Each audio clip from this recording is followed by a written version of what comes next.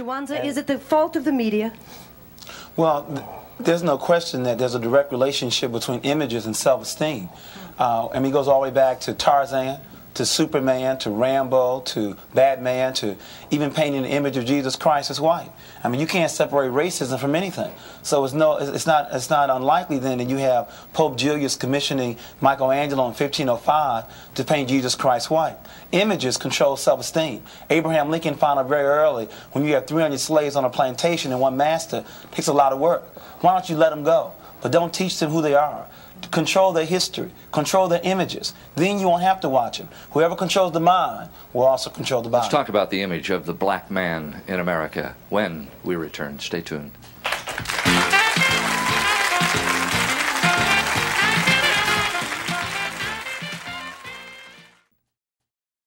As a black man, I have to deal with constantly being seen as a threat when I'm not. I'm constantly villainized in the media and often deal with more microaggressions in the workplace than any of my coworkers. This week on The Soapbox, I'm going to speak directly to my peers that understand what I'm talking about, my fellow black men. Our entire lives, we've experienced internal and external battles concerning our blackness and what exactly it means to be a man. Today, I offer a solution to both our issue as adults and what we can do to help the next generation of black boys avoid going through some of what we've been through. That solution is one word: mentorship. What's that box for? It's my soapbox. If you have important things to say, you use a soapbox.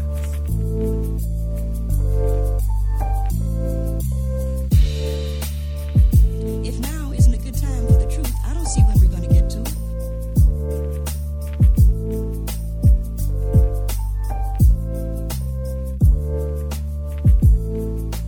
I'm not getting into people's cases. I'm nobody's fool. I have that soapbox. I have a voice, and they listen. The excerpt I'm about to read is from the organization Capital Partners for Education on their website, cpfe.org. For African Americans born today, perhaps the greatest challenge to be faced is overcoming structural barriers to achieving upward economic mobility. African American children not only start behind their white peers economically, but they face obstacles that make it less likely to be able to catch up. Black households have only 10 cents in wealth for every dollar held by white households and earn 61% of the income the median white household earns in a year. Compared to all other racial and ethnic groups, African Americans are 40% more likely to attend lower performing public schools due to living in racially segregated, underfunded school districts. Black students have greater difficulty affording college, with an estimated 86% having to borrow federal student loans compared to 59% of white students, and throughout their childhood are impacted by a criminal justice system that incarcerates African Americans at 6 times the rate of their white peers. Unfortunately, black children's pain is often criminalized or punished rather than treated. In schools, for example, black male students face over-referral for school disciplinary action and special education. Similarly, within the criminal justice system, black children are 18 times more likely than white children to be sentenced as adults. A study published by the National Mentoring Partnership reports young adults with mentors are 55% more likely to enroll in college, 78% more likely to volunteer regularly, and 130% more likely to hold leadership positions. Now, Frederick Douglass once said it's easier to build strong children than to repair broken men. And I don't know about you guys, but I can just speak from my own experience. Though my father was present in my life generally, he worked 7 days a week when I was growing up, so I never really felt like I knew him. I didn't have my first black male teacher until the 9th grade, and even then, he'd go on to be the only black male teacher I ever have. In my 13 years of being in the workforce, I've had 2 or 3 black bosses. In the media, I had a decent amount of examples of what a strong black man is, and for the most part, I'd look to hip-hop culture for ideal images of what a man is supposed to be. Now, though I do believe you can have a mentor that you never meet, and by that I mean anybody of prominence that you admire or model yourself after, I do believe that we all need at least one person in close proximity that we can ask real questions to and get real answers. 90% of those who are formally mentored when young grow up to be mentors. So there's something about this system that works. And there's a reason young men far more often than not decide to pay it forward. As someone who's growing constantly, emotionally, and intellectually, consider the idea of being there for a young person as well. Now, me, myself, I've been a mentor for almost 3 years now, and I could tell you that it's changed my life for the better in more ways than I can explain. You never realize how much you yourself have to learn about life until you take on the role of being a teacher to somebody else. My mentee's name is Elijah. Shout out to Elijah. And through getting to know Elijah, I've learned a lot about myself. Being able to help explain things to him like the justice system, girls, and just gaining and losing friends has kind of furthered my understanding of those things. To any of you with younger siblings or have mentees yourself, you'll know that kids ask some really good questions, and Elijah's questions help me sharpen my own ideas as much as they help him form his ideas. I decided to become a mentor after hearing President Obama speak with Sway at an HBCU in 2016. He was speaking about this initiative that he'd be starting that was focused on being a hub for Black male mentorship. The website, which is still active, just Google Obama, My Brother's Keeper, is a resource for both Black males in need of mentorship and those who want to volunteer. Last year, President Obama spoke at a town hall in Oakland with Steph Curry, where he spoke on what exactly inspired My Brother's Keeper. And the fact that not just Trayvon, but every single day, there were young men of color who were being shot and killed. That every single day there were young men who were dropping out of school. Every single day there were too many who were more likely to end up in prison than in college. Required us as a society to wake up and to find ways in which we could come together and say to all of our young people, but particularly young men of color who, on a whole bunch of indicators, were having a more difficult time in this society for a whole range of historical reasons, we had to be able to say to them, you matter. We care about you. We believe in you. And we are going to make sure that you have the opportunities and chances to move forward just like everybody else. And so it's out of that we decided to set up My Brother's Keeper. I could do 2 episodes about all those systemic reasons why Black boys weren't succeeding as often as their peers. But for now, I'll focus on one aspect of that systemic breakdown. In the late 70s and 80s, Black communities all across the nation were ravaged by crack cocaine and the rapidly militarized nature of policing. This, of course, was done purposefully and with the intent of quelling a sense of militancy that sprung throughout Black communities of America after the Civil Rights Movement and the days of the Black Panther Party. Black men were specifically targeted to weaken the community as a whole and leave many Black women to fend for themselves. One of the greatest examples of manhood in the hip-hop community, Chuck D, spoke to a Dutch TV station in 1990 about this systemic breakdown and the response to it in our communities. It was a systematic breakdown of older brothers in our community, about 77, 78. And what we had to do, we was young ourselves, we would look for guidance. A lot of brothers would go to the army. They would go to jail, get caught up in the systematic rule. So when you looked for a role model, there was none, so you had to be one. But of course now, with the knowledge we have at our fingertips, we know that we should not leave it up to every Black boy to be his own role model. We, as intelligent Black men, can help steer our race into a brighter tomorrow by taking action and being there for somebody. Let's take a quick break to give a shout out to a company that is very close to my heart. Traffic Art is a creative and marketing agency dedicated to servicing artists, creators, and advocates. At the heart of their business is a drive to visually express the voice of the people through raw creativity and their knowledge of maximizing exposure online and off. Not only do they help bring your vision to reality, but they do what's most important, which is teach you along the way. Their goal is to uplift you and leave you with the understanding of what you'll need to do to keep your business going. And they're always there to support you and give you guidance along the way. And like I said, these guys are very special to this show in particular. They help me out with all the behind the scenes stuff, from the logo to the marketing and pretty much anything I need help with. Also, the Traffic Art team and I visited an elementary school in Bed-Stuy earlier this year and did writing workshops and other activities with the kids. It was absolutely amazing, and they've been doing work like that long before I started working with them. In a day, you hear a lot of ads for a lot of products and a lot of services, and I can honestly say I've never seen a company that is as dedicated to their people as Traffic Art is. It's really something special. For any marketing or creative needs, trust me, hit them up. You can go to trafficartdigital.com or check out their Instagram @trafficart. Let them know you heard of them via La Soapbox and get a free consultation plus up to $100 off once you start working with them.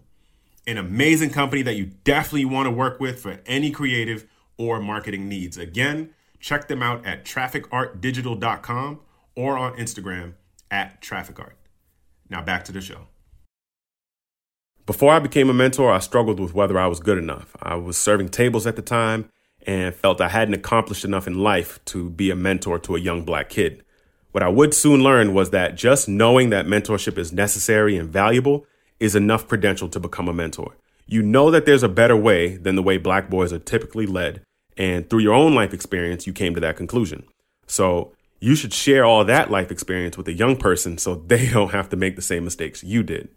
Now, me personally, I'm a mentor with Children of Promise NYC. CPNYC is a nonprofit organization that provides free after-school, summer camp programs, mentorship programs to children affected by mass incarceration. Often, the conversation around mass incarceration leaves out the children who are innocent bystanders who now have to live without a parent for an extended period of time. Along with the programs I mentioned, CPNYC offers mental health services, homework help, and other recreational activities for the kids. To learn more about CPNYC and volunteer to help with any of their services, visit cpnyc.org. Some days with Elijah, we talk about classwork and why it's important to get good grades and be a good student. Some days we delve into family issues he or I may be having and sort of, through asking questions, get to the root of the issues. Some days I take him to a museum or to some conference I heard of, and he learns as I do from whatever event we're at. And some days we go to the park and toss around a football and I just hear what's on his mind. To me, a good mentor is an ear, a guide, and a source of emotional support. I think what's most important is a respecting of their perspective. Growing up, I had my older brother, Eddie, who would ask me what I think of certain situations he or I were going through. Yes, I'd be wrong often, but it was his willingness to even listen to me that gave me a bit of confidence that really helped me, and I'll always appreciate him for that. Through CPNYC, which I wouldn't have found without my brother's keeper, I've been able to try to become that for a young person who might need it. And that's what My Brother's Keeper is all about, helping more of our young people stay on track, providing the support they need to think more broadly about their future, building on what works, when it works, in those critical life-changing moments. And when I say, by the way, building on what works, it means looking at the actual evidence of what works. There are a lot of programs out there that sound good, are well-intentioned, well-inspired, but they're not actually having an impact. And we don't have enough money or time or resources to invest in things that don't work. So we got to be pretty hard-headed about saying, if something's not working, let's stop doing it. Let's do things that work. And we shouldn't care whether it was a Democratic program or a Republican program or a faith-based program. Or if it works, we should support it. If it doesn't, we shouldn't. And all the time recognizing that my neighbor's child is my child. That each of us has an obligation to give every child the same chance this country gave so many of us. So in closing, let me just say this. None of this is going to be easy. This is not a one-year proposition. It's not a two-year proposition. It's going to take time.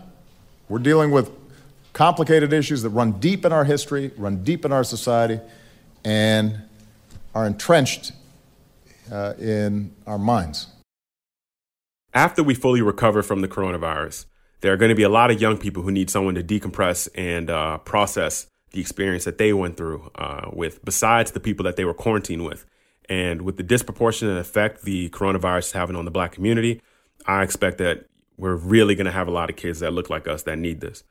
Let's, as we prepare to recover mentally, also extend an arm back to help a young person who may not be as evolved emotionally and help them recover. Because imagine what it would be like if we were in their shoes, in middle school, high school, and the world shuts down for a little bit. I can only imagine how crazy that'd be.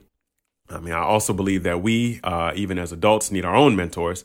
And along with my brother Eddie, throughout my life, I've been able to meet men like Herb Ford and Damian Presson. Both black men that, through chance, would be my bosses and help guide me through the complexities of office culture in corporate America and how to be a man of high integrity out in the real world. You can find mentors at work like I have, through friends and even in media. The only requirement really is another black man that is or was further down the road that you want to travel than you currently are. If you don't have anyone in your life that you can think of, then you could also have all of history and the great black men throughout it to choose from. Though a real life mentor gives you the option of reaching out with any questions, there's a lot to learn from the great men of the past. This is an idea that Kobe would speak on in an interview on Jay Shetty's On Purpose podcast. Oh, I love that, man. That is awesome. How are you encouraging? Well, you've shared so many stories of like your teacher who taught you about storytelling and writing early on. You just shared Oprah's example. Like, you've had so many incredible mentors in your life. We all know about that. Yeah. How are you encouraging young people to find the right mentors, and how can they find the right mentors, even through your work? I guess your work is somewhat mentorship. We try to be, you know, and I think the important thing is research. You know, in the hall here in the office, I have a hall that I call Muse Hall. We have all the portraits of some of our muses here, from J.K. Rowling to, you know, Steve Jobs and so forth and so on. And I think it's important to research them. And it's like putting, you know, fuel in the fire every day. You know, there's constant inspiration when you read about them, what they were able to accomplish, how they went about accomplishing it. You're just constantly, you know, feeding that flame and learning. And the best way to do that is to learn from the people who have done it. Yes. Yeah. That just made me so happy. I have a gallery wall in my home. If we were recording this at my place in Hollywood, awesome. Like I have a gallery wall, Steve Jobs is right there. Yeah. Right. And Einstein's there, and Martin Luther King's there, and there's a few other people. And it's, for me, it's the same thing. It's like, sometimes I'm sitting there and I'll be like, well, what would that person do? Like, how would they have dealt with this challenge? Right. And you're so right. I think you can be mentored by people who aren't alive. 100%. Because their stories still live, which brings us to the importance of storytelling. Yeah. Their stories still live. These muses are here. It's important to learn from them. And if anything, it helps you remember that they are human, just like us. Yeah. These great things that get accomplished can be accomplished by others and beyond. You know, building Walt Disney Company is not something that, you know, people look at and scoff at and go, oh, it can't be done anymore. Well, why not? Why not? Yeah. And the more action you take, the more you think is possible. Yeah, because you realize they're people just like us. They make mistakes just like us. And they kept going. Yeah. And we can do the same. For mentoring opportunities and resources in your area, go to obama.org/MBKA. If you are interested in becoming a mentor with CPNYC, head over to cpnyc.org. As is the case with all episodes of La Soapbox, I am welcoming opinions, questions, concerns, whatever you may have. Just use the voice memo feature on your phone and record what you have to say. There's no time limit, and feel free to give shout outs where necessary. Throughout the season, and maybe even after, bonus episodes will come out sporadically addressing these thoughts from the people. Just email your memo to lasoapboxpod@gmail.com. That's lasoapboxpod@gmail.com. That is all I have for you today on The Soapbox. Thank you for listening. And thanks to the outstanding work that was being done in local communities, and some of the key leaders from across the country are gathered here today, that spirit of investing in boys and young men of color has continued and thrived, so that, for example, an organization in Chicago that I sat down in a circle with some young men in a high school, Hyde Park High School, right across from where we're building our library, a program called BAM, Becoming a Man, outstanding program. Started off with 400 young leaders involved. Now they've got 7,000. They just started a new chapter in Boston. And, you know, you have communities like Yonkers that are initiating, Yonkers in the house, that are initiating outstanding violence prevention programs. The same is taking place in San Juan, Puerto Rico, where you've already seen success in drastically reducing violence, increasing school attendance. And so it's really communities themselves that are mobilizing. And the purpose of this summit was, number one, to say 5 years after this started, we're not going anywhere. We're still going to continue to make progress across the country. Number two, we wanted to make sure to lift up those organizations that are successful and bring them together so they can learn from each other, figure out what are the best ways to intervene and support and provide a voice to young men in our communities. And number three, and most importantly, give us an opportunity to see outstanding young men all across the country that are not reported on enough, who are doing positive work, who are leaders in their communities, who are succeeding in school, who are supporting their brothers, who are being respectful to their sisters, who are the kinds of young men that are going to be leaders of this country in the future. And that story is not told often enough. And the young men who are sitting on this stage and who are in the audience, they represent that kind of excellence. And for us to be able to bring them together so that they can learn from each other, support each other, and ultimately lead together, that's the thing that's most important to us.